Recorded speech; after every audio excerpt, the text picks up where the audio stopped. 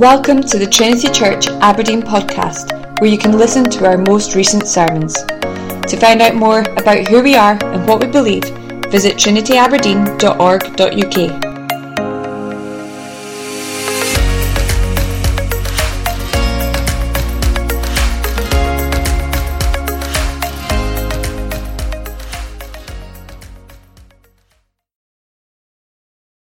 In just a moment in our service, Sinclair Ferguson's going to be preaching for us, and so we're going to turn to the passage he's going to preach on, 1 Corinthians chapter 15, and you'll find that on page 961, page 961. If you're using the black Bibles, if you're using large print, it's 1142. And this is a long passage, but well, I think you'll agree, simply wonderful words, a joy for us to listen, to read it together on Easter Sunday. 1 Corinthians chapter 15, and I'm reading from verse 12 to the end of the chapter. Now, if Christ is proclaimed as raised from the dead, how can some of you say that there is no resurrection of the dead? But if there is no resurrection of the dead, then not even Christ has been raised. And if Christ has not been raised, then our preaching is in vain and your faith is in vain.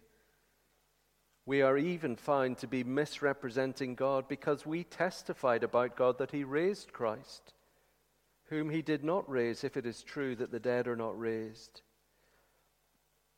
For if the dead are not raised, not even Christ has been raised. And if Christ has not been raised, your faith is futile and you are still in your sins. Then those also who have fallen asleep in Christ have perished. If in Christ we have hope in this life only, we are of all people most to be pitied. But, in fact, Christ has been raised from the dead, the firstfruits of those who have fallen asleep. For as by a man came death, by a man has come also the resurrection of the dead. For as in Adam all die, so also in Christ shall all be made alive. But each in his own order, Christ the firstfruits, then at his coming those who belong to Christ. Then comes the end when he delivers the kingdom to God the Father after destroying every rule and every authority and power. For he must reign until he has put all his enemies under his feet. The last enemy to be destroyed is death.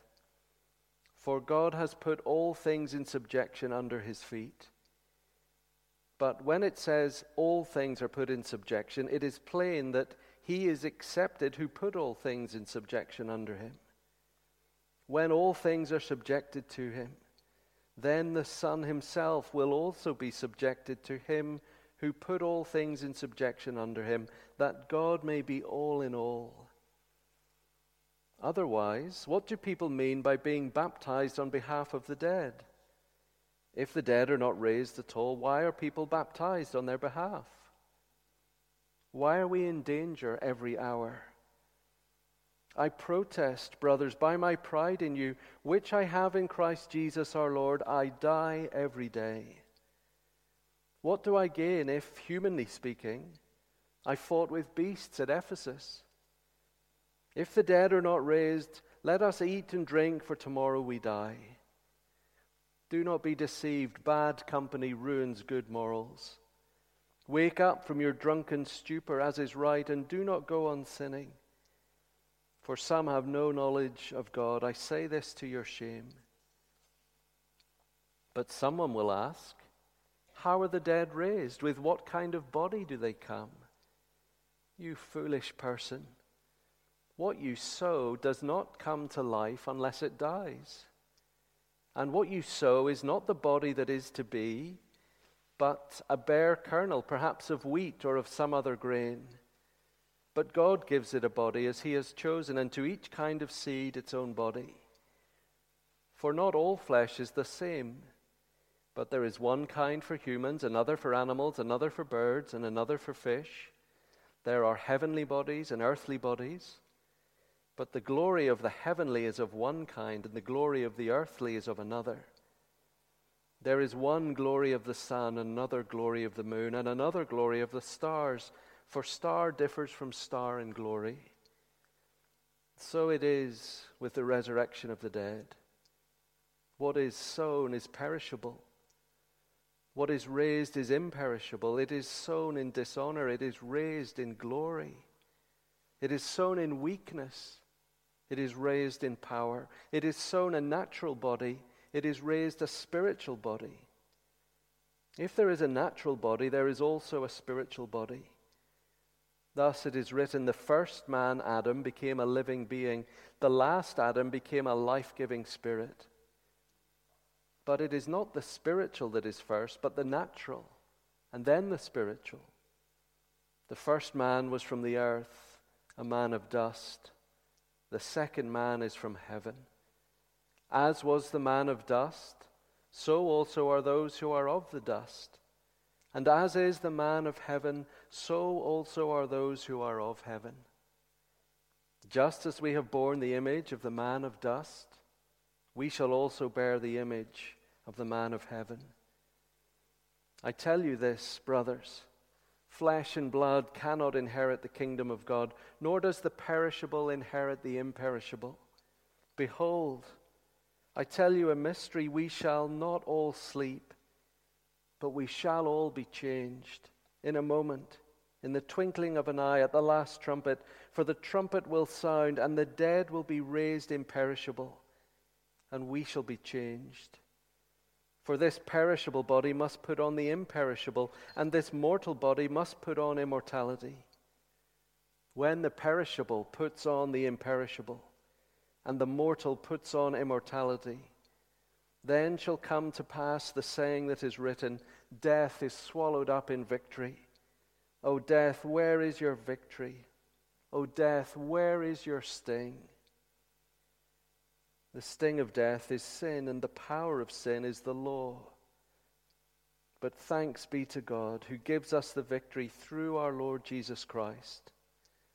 Therefore, my beloved brothers, be steadfast, immovable, always abounding in the work of the Lord, knowing that in the Lord your labor is not in vain.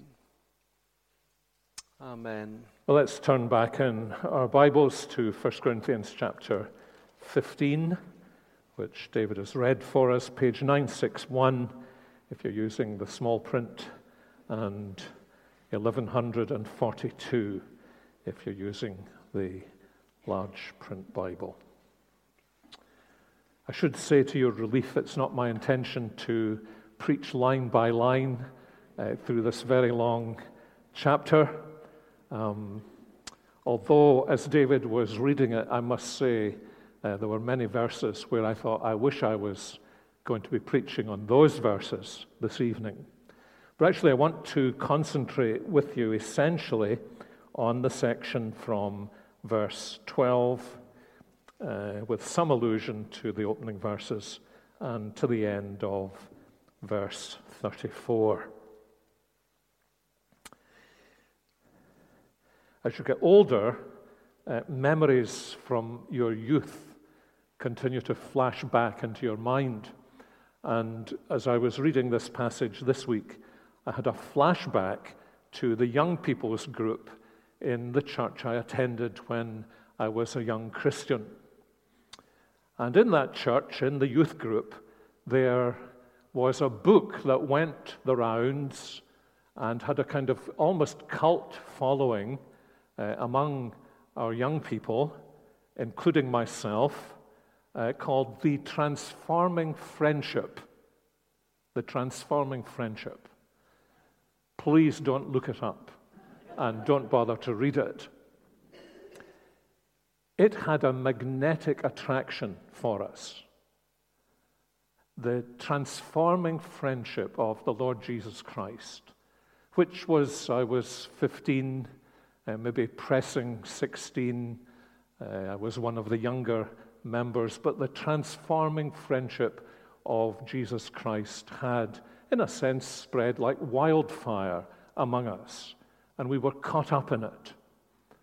We didn't know, I don't know who recommended the book, but we did not know the profoundly liberal theology of the man who had authored it.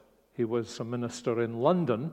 Doesn't make you theologically liberal, but he was a very famous minister in London in the post-war period. And at the time, I don't suppose any of us had read enough Christian literature to know that the man's theology was wholly liberal. He didn't believe in the virgin birth. He believed in reincarnation and a multitude of other false teachings. But there was something magnetic about his book. In later life, it was a great illustration to me that you need to be very careful about books that have a magnetic effect on you. And I came to realize that there were theologians I tremendously respected and admired who had found the academic teaching of some professors in Europe utterly magnetic until they had gone back to their rooms and read through the New Testament scriptures and come to the conclusion that this man's Jesus was not this book's Jesus.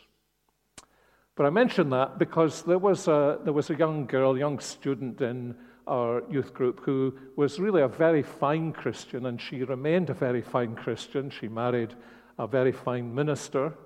Marrying a minister doesn't necessarily make you a very fine Christian, but in this girl's case, she was certainly a very fine Christian.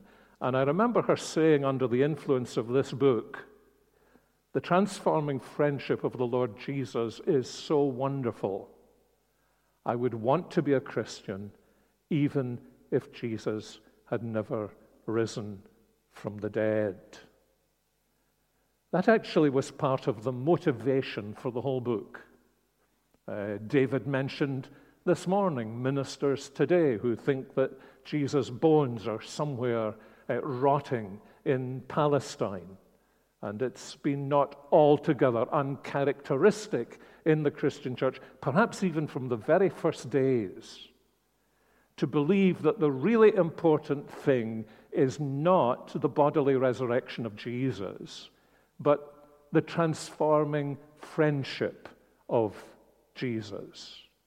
Some sense of spiritual renewal, even new birth.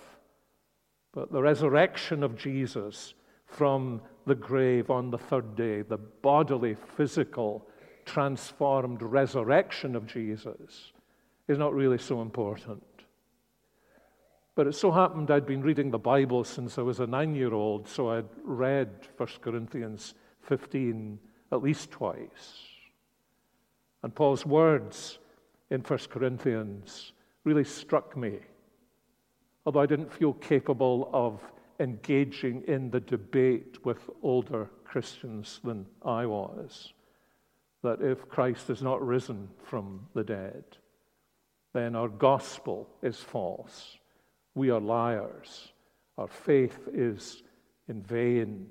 And at the end of the day, as Paul cites here, a word from the classics, which may simply have been a proverbial saying then, as we say today, we'd be just as well to eat and to drink and to be merry, for tomorrow we die.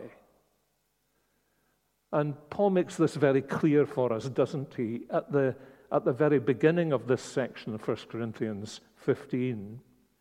And then he goes on to speak about the resurrection of Christ and our resurrection in a way that I think you could quite easily slide over the fact that he puts it almost in the opposite way that we would put it.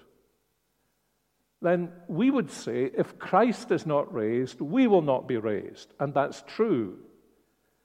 But the way Paul reasons is very interesting and striking, and I think intended to be striking. If we are not raised, then Christ is not raised.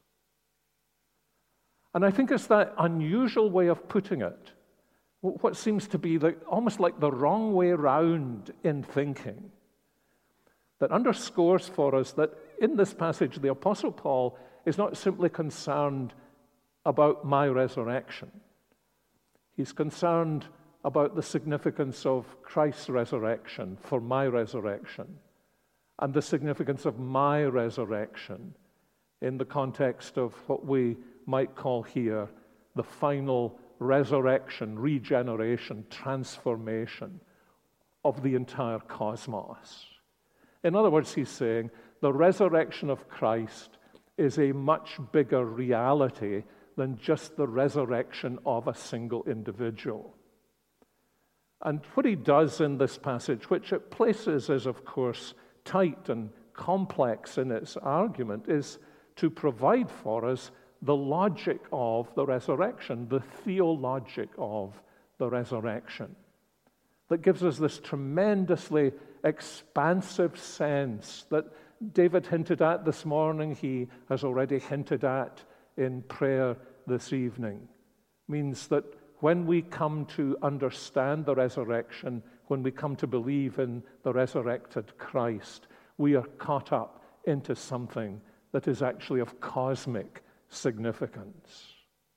And of course, in a world where, with all the efforts of governments and education authorities to make us feel big and important and princes or princesses, with the corresponding effect that fewer girls have felt like princesses in the history of humanity and fewer boys felt like princes,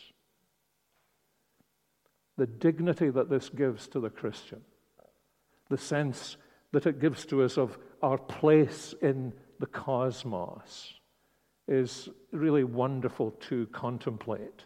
And I want us to try and think about it for a few minutes this evening. One of the things that was happening in Corinth was a little like what my older friend said. The resurrection isn't really all that important. There were people either in Corinth or coming to Corinth, Paul says, who denied the resurrection. It's not clear exactly how they denied it. We know, for example, from his later letter to Timothy, that there were those who denied the resurrection, not in the sense that they denied the resurrection of Jesus, but that they taught the really important resurrection has taken place already. Our regeneration, our resurrection in Christ, our spiritual resurrection. And right at the beginning of this chapter, the Apostle Paul patiently takes us through the significance of denying the resurrection of Jesus. The first few verses, he says, deny the resurrection, and we disembowel the gospel of an historical event that is, he says, of first importance. And then in the few verses that follow, in verses 4 through 11, deny the resurrection, and we reject the multiple testimonies of the early Christian church to having seen the risen Christ, including the personal testimony here of the Apostle Paul. And in this big section from verse 12 through to the end of verse 34 that I want us to focus down on, he argues that if we reject or deny the resurrection of our Lord Jesus Christ and our resurrection, then we disintegrate the biblical teaching on the purposes of God for the cosmos. It is that significant. For the Apostle Paul, deny the resurrection and your Bible begins to fall apart. It doesn't coalesce. It doesn't make sense. It doesn't have an ultimate telos, an end point, a goal point, an end game. The resurrection then is absolutely central, he argues, to our Christian faith. And he wants to work with the logic of this, help us inside the mind of God, the purpose of God, what is actually happening in the resurrection of our Lord Jesus Christ. I mean, from one point of view, we understand that our resurrection, an actual resurrection, after all, Lazarus was in a sense resurrected, it's just a fact. The resurrection of Lazarus is not a gospel. It's an amazing fact. It's not a gospel. So what we need, Paul sees, is not just the fact of the resurrection, but the significance of the resurrection. We need to understand the resurrection in its own divine light. And when we do that, there are essentially two things that he emphasizes here. The first is in verses 20 through 28. 20 through 28. And that is what we might call the cosmic significance of the resurrection of the Lord Jesus. And then in verses 29 through 34, what we might call the personal implications of the resurrection of Jesus. The cosmic significance, and then, more briefly, the personal implications. Verse 20 really summarizes what he's been saying in the first 19 verses. He's been arguing about the resurrection of Christ. But then he states his conclusion, which is also his presupposition. In fact, he says, Christ has been raised from the dead. That's the fact. The significance of it is in the words that follow. He has been raised from the dead as the first fruits of those who have fallen asleep. And you're familiar with Paul's use of the terminology of first fruits, the Bible's use of that language belonging to the Old Testament law code, that the first fruits of the harvest were not simply, as it were, the first things that came. The first fruits were the first fruits that were brought to God,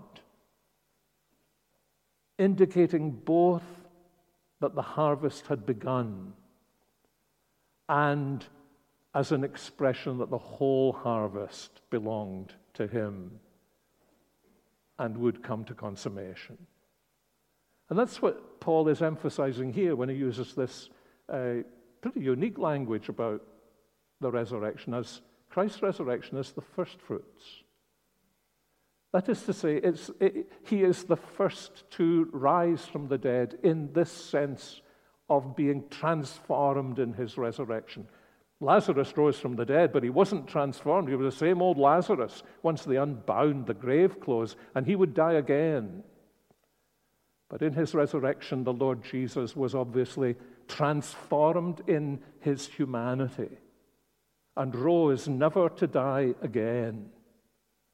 But in that event, Paul is saying, he's not just, as it were, being raised as an isolated individual. He's being raised as the catalyst that will cause a final harvest of resurrections. You know, the early fathers used to say it is as well that at the tomb of Lazarus, Jesus called, Lazarus, come forth. For if he had simply called, come forth, all of the dead would have come forth. And there will be a day when Jesus calls, come forth, and all will come forth. And Paul understands that then, as he goes on to say, will be the final bringing in of the harvest of which his resurrection is the first fruits. Or to put it another way, the resurrection of Jesus Christ makes absolutely inevitable the resurrection of all those who belong to Jesus Christ. It is both the beginning of resurrection and it is the first fruits of the final harvest of all resurrections. And that's why it's so central. Because without this catalyst, nothing follows. Without his resurrection being the first fruits, there is no resurrection for us. And that's his point in saying, if there is no resurrection, then Christ has not been raised. Because for Paul, it's implicit in the resurrection of the Son of God that this is not just the resurrection of an isolated individual, a single phenomenon in society, but this is a divine act that guarantees the resurrection of all those who belong to him. Now, how is it that that is true? Well, Paul explains it in two stages. First of all, in verses 21 to 23, he explains it by saying to us, we need to understand the resurrection of Christ in the light of the whole history of the world, and especially in the light of its beginning. So he takes us right back to Genesis 1 to 3, to the creation and fall of Adam, and he puts it like this. He says, as by a man came death, and that death has passed to all of us, so in an antithetical way in Jesus Christ, by another man, has come resurrection. Now, he develops this later on towards the end of 1 Corinthians 15. He develops it very specially in Romans 5:12 to 21. Maybe it's worth just taking a moment to explain what's going on in Paul's mind.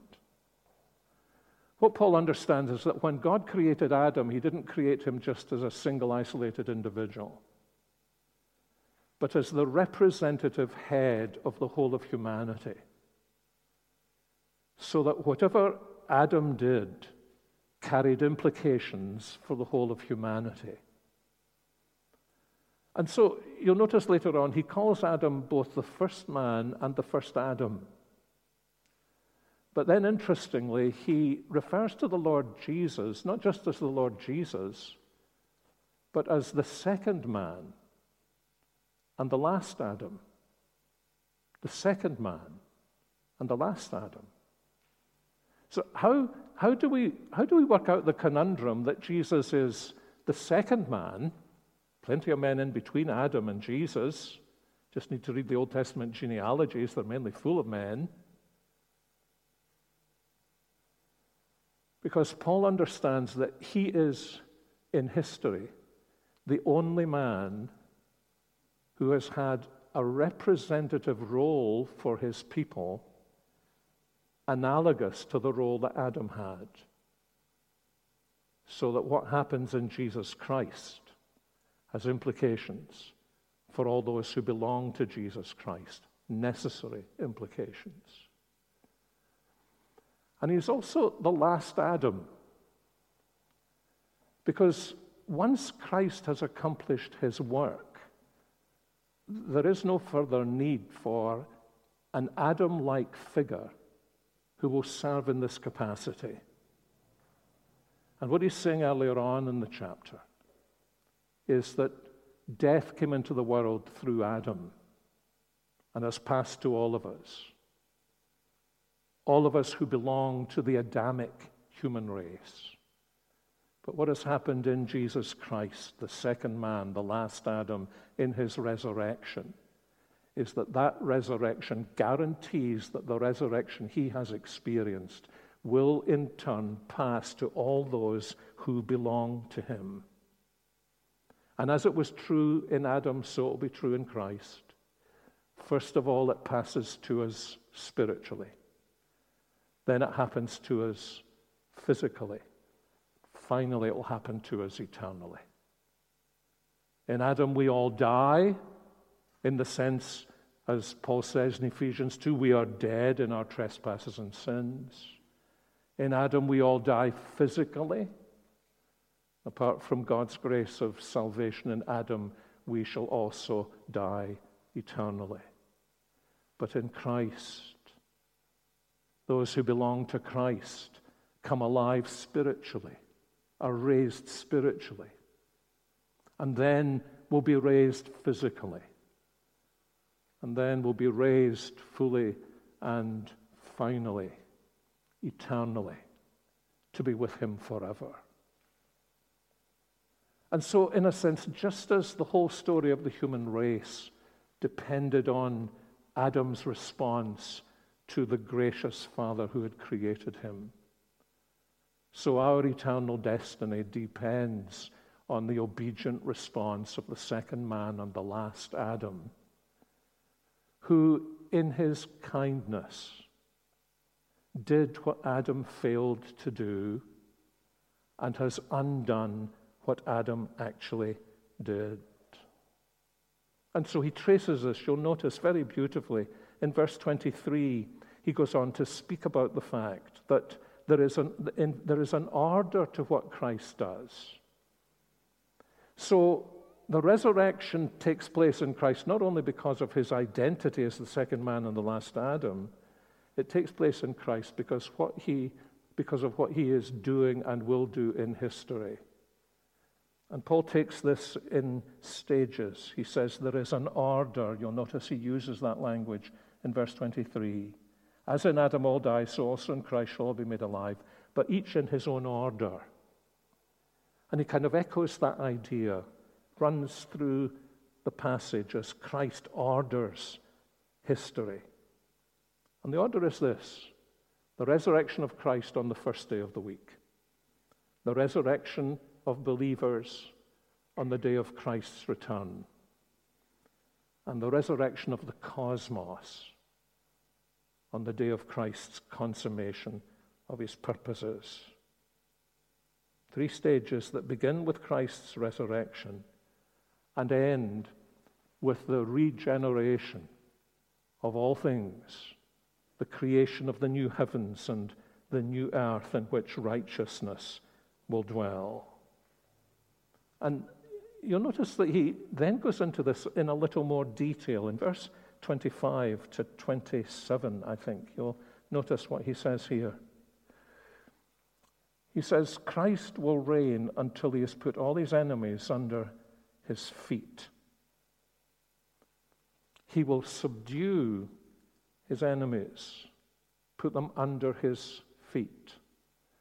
Now, if you know your Bible well, that will kind of ring bells from the Psalms, from Psalm 8. What is man that you're mindful of him? You have put all things under his dominion. And that's really a reflection on Genesis 1:26 to 28, isn't it?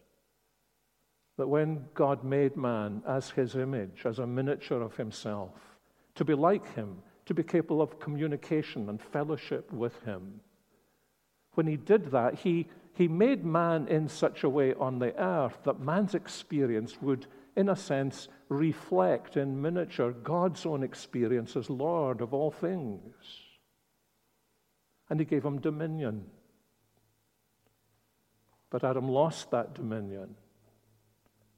And what Paul is saying is that Christ is even now regaining that dominion. When you think about the words of the Great Commission in Matthew 28:18 to 20, you should remember this. I think we might more readily remember it if it were translated, all dominion in heaven and earth has been given to me. We might think, oh, that's Genesis 1:26 to 28. That's what Jesus is saying. Doesn't Jesus have all dominion in heaven and earth because he's the Son of God?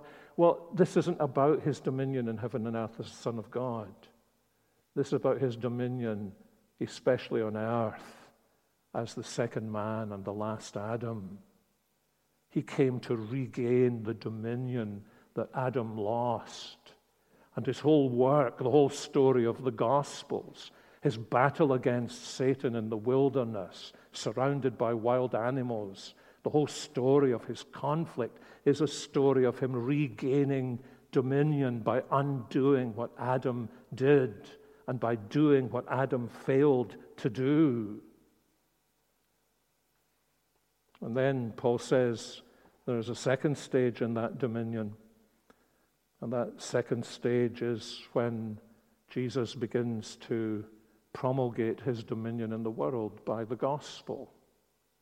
David cited in his prayer, I think, the words of the second psalm, "Ask of me, and I will give you, my son, the nations for your inheritance."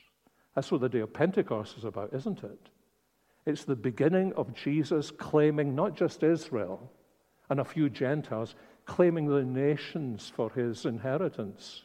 It's about Jesus fulfilling his promise in John's Gospel to go to the Father and ask the Father to send the Spirit in order that through the Spirit, by the preaching of the Gospel,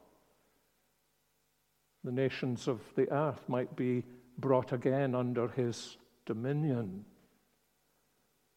And when he has accomplished this, what Adam failed to even begin to accomplish in the garden. Remember what David said this morning? Adam the gardener with his little garden. The whole world was good, but the whole world was not garden, was it? And he was called. I don't know how long this would have taken if Adam and his family had been obedient instead of sinfully dysfunctional. But his calling was to turn this whole earth into a garden. And then, having turned that earth into a garden, what do you think he would do? Well, I think we know because of what's said here about the Lord Jesus. What is said here about the Lord Jesus is that when he has finished that work, when all things are put under his feet, then, says Paul, listen to this, when all things, this is verse 28, when all things are subjected to him, then, now just try and take this in, then the Son himself will also be subjected to him who put all things under him, that God may be all in all. Now, friends, our understanding of the gospel needs to be able to take account of that. So what does it mean? Does it mean at the end that the second person of the Trinity will subordinate himself to the first person of the Trinity? No, it doesn't mean that. Just think about the language Paul has been using here. He's speaking about Jesus, the Son of God, as being the second man and the last Adam, come to undo what the first man failed to do and to do in obedience what Adam refused to do. And at the end, he will have done it. He will have gardened the whole earth when he's put all his enemies under his feet, however he will do that. Then, when all is subordinated to the Lord Jesus Christ, just try and picture this in your mind. The Lord Jesus, with all those who belong to him, will, as it were, come. They will come behind their new Adam, their last Adam. They will need no more Adam. And as he bows before the throne of God in our humanity, it would not surprise me but that he repeats the words he cried out on the cross. Father, it is finished. And then with him all creation will bow in adoration, praise, worship, led by him as our second man, our last Adam, and offer up. What would a child do who loved his father, who had given him a little task to do for his glory and the child's pleasure? Would he not bring it back in love and say, Daddy, I've done it? And magnified 1,000,000 times. That's what Paul is speaking about here. And he's saying all this, the resurrection of Jesus Christ is the seed, the resurrection seed that eventually is going to end on that great day when this world under his dominion, when all those who belong to him, who trust him and love him, and who, as the hymn says, will at that point be saved to sin no more, will be able to say amen when Jesus says to his Father, Father, I've done it. We've done it. And we bring it back to you in our love and in our joy and in our devotion to you. Because now the earth is filled with your glory, even as the waters cover the sea. Now, very quickly, 3 implications of this that Paul draws. They don't sound immediately like implications, but there are implications written into them. The first, they're in verses 29 to 34. The first is in verse 29. This very strange question. If there's no resurrection, why do some people baptize for the dead? Now, there's nobody in the world is absolutely certain what that means. So let me just put that out. There's nobody in the world knows exactly what that means. I would suspect many scholars think that Paul is simply referring here to some rather half-witted idea that some Christians had, that if our loved ones have died without being baptized, then we will be baptized in their place. You're not approving it. Actually, he says, he's talking about them. You notice he doesn't use the first person plural. He uses the third person plural. What are they on about? And if that's the case, then his point is simply this. Look, even these muddle-headed Christians who engage in this practice, and if that's the right interpretation, it's such a comfort to us, isn't it? Because our Christian world is full of muddle-headed Christians, and we're some of them. Then he's simply saying even muddle-headed Christians do what they do because of the reality of the resurrection.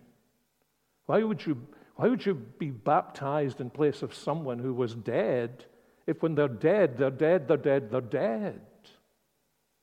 No, you only do that because baptism points to the hope of the resurrection. There's another view of this that I wish were the truth, but there's no way of proving it. And it's this, that what Paul is really asking is, why is it that when Christians have died, and some of them have died heroically for their faith, why is it that there are other people taking their place and being baptized in this great historical line of Christian believers? Why would you be baptized knowing that there have been others who have been baptized before you who have tasted a martyr's death? Well, only because you believe in the resurrection. Because you believe in the resurrection. It changes what you do. And then he says there's another implication, and in a way this is more positive. He says, why would I face danger every hour if the resurrection were a lie I was telling? And he just mentions the fact in 2 Corinthians, he gives this long list of the danger he experienced. He's really saying it's the reality of the resurrection that makes all the pain worthwhile. And without that pain, then he says, we are of all men most to be pitied. And then he has a third implication he draws in verses 32 through to 34. He says, why would we bother living the disciplined lives we live if it were not for the reality of the resurrection? Then it would be, well, if that's all there is to life. You're born, you breathe, you die. The world is running down. It's going to come to an end one day. No matter all our efforts, it's going to come to an end. It has no meaning whatsoever. It's all pointless. And what we are here on earth trying to do is to give ourselves some point, but that point lasts very little beyond our 80 years and 10. It's all at the end of the day disastrously sad. We love people and we lose people, and it doesn't last. We build things and we cannot keep them.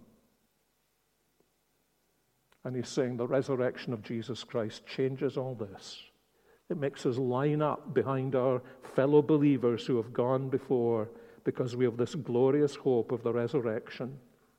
It gives us strength to face danger because we know that the risen Christ is with us. And it makes us want to live now in a God-honoring way because we believe that in the resurrection, that's the only way it will be possible for us to live. And so we're those, as he says earlier on in 1 Corinthians 10, we're people on whom the end of the ages has dawned. That new resurrection life has, as it were, stepped into the present and changed the way we live now so that we can live now in a way that is utterly consistent with the way we lived then. And if this is not true, he says, then our life is pointless and useless and vanity, and it cannot add up. The resurrection changes everything, and without the resurrection, life is short, death is real, and eternity is blank. And we have no real transcendent meaning in our lives or direction for it. I had a colleague once who went to suffer for the Lord for a weekend in Acapulco. And when he came back, he told me this wonderful story. He met somebody in the church where he had been speaking, and he asked him what he did. He said he was a pastry chef. And he mentioned the hotel in which he was a pastry chef. I'll not tell you what the name is, except if you want to spend a week there, you'd better take out another mortgage on your house. And for him, this was the pinnacle of pastry chefness. Some of us love eating pastries. He loved making pastries. And my friend said, well, how did you become a Christian? Oh, he said, it's very simple. I was on the golf course. The hotel, of course, has a golf course. And the phone rang. You're needed in the hotel. And the name of one of the most famous multi-millionaires in the United States was mentioned. He's in the hotel with his people, and he wants a pastry. And you're the man. Scurries back to the hotel. What does Mr. X, disguise the name because of the guilty party, what does Mr. X want? He wants this. So he makes this and sends it up to the penthouse suite. 10 minutes later, it comes down from the penthouse suite. That's not what Mr. X wants. Makes it again, sends it up. 10 minutes later, it comes down again. That's not what Mr. X wants or likes. Makes it a third time, goes up, comes down with this message. We're sending the jet to get one of the pastries Mr. X likes, and when we bring it back, you make that pastry. And they did. They sent the jet came back with the prized pastry. And you know what the pastry chef said? He said it was absolute garbage. Absolute garbage. And it made him think, is that all there is? You get your way to the top, multi-millions. It was like a parable of life to him. No matter what our success, no matter what we do, no matter how much we earn, where we live, it's as though what we want is garbage pastries, and we don't have a taste for real quality. And it made him reflect on his own life. He had reached the top, but he inwardly sensed he was at the bottom. And he began to seek. And seeking, he found. And in Jesus Christ, everything began to fit together. That's the meaning of this day. The day of resurrection, oh, tell it out abroad. Christ is risen. We are risen. We will be resurrected. All those who are in Christ will be resurrected. He will lead us one day in triumph to the throne of God. And on that day, he will say, Father, it's finished now. Now eternity can begin for us. And as Scripture says, on that day, we will be forever with the Lord. This is the greatest event, really, in history, isn't it?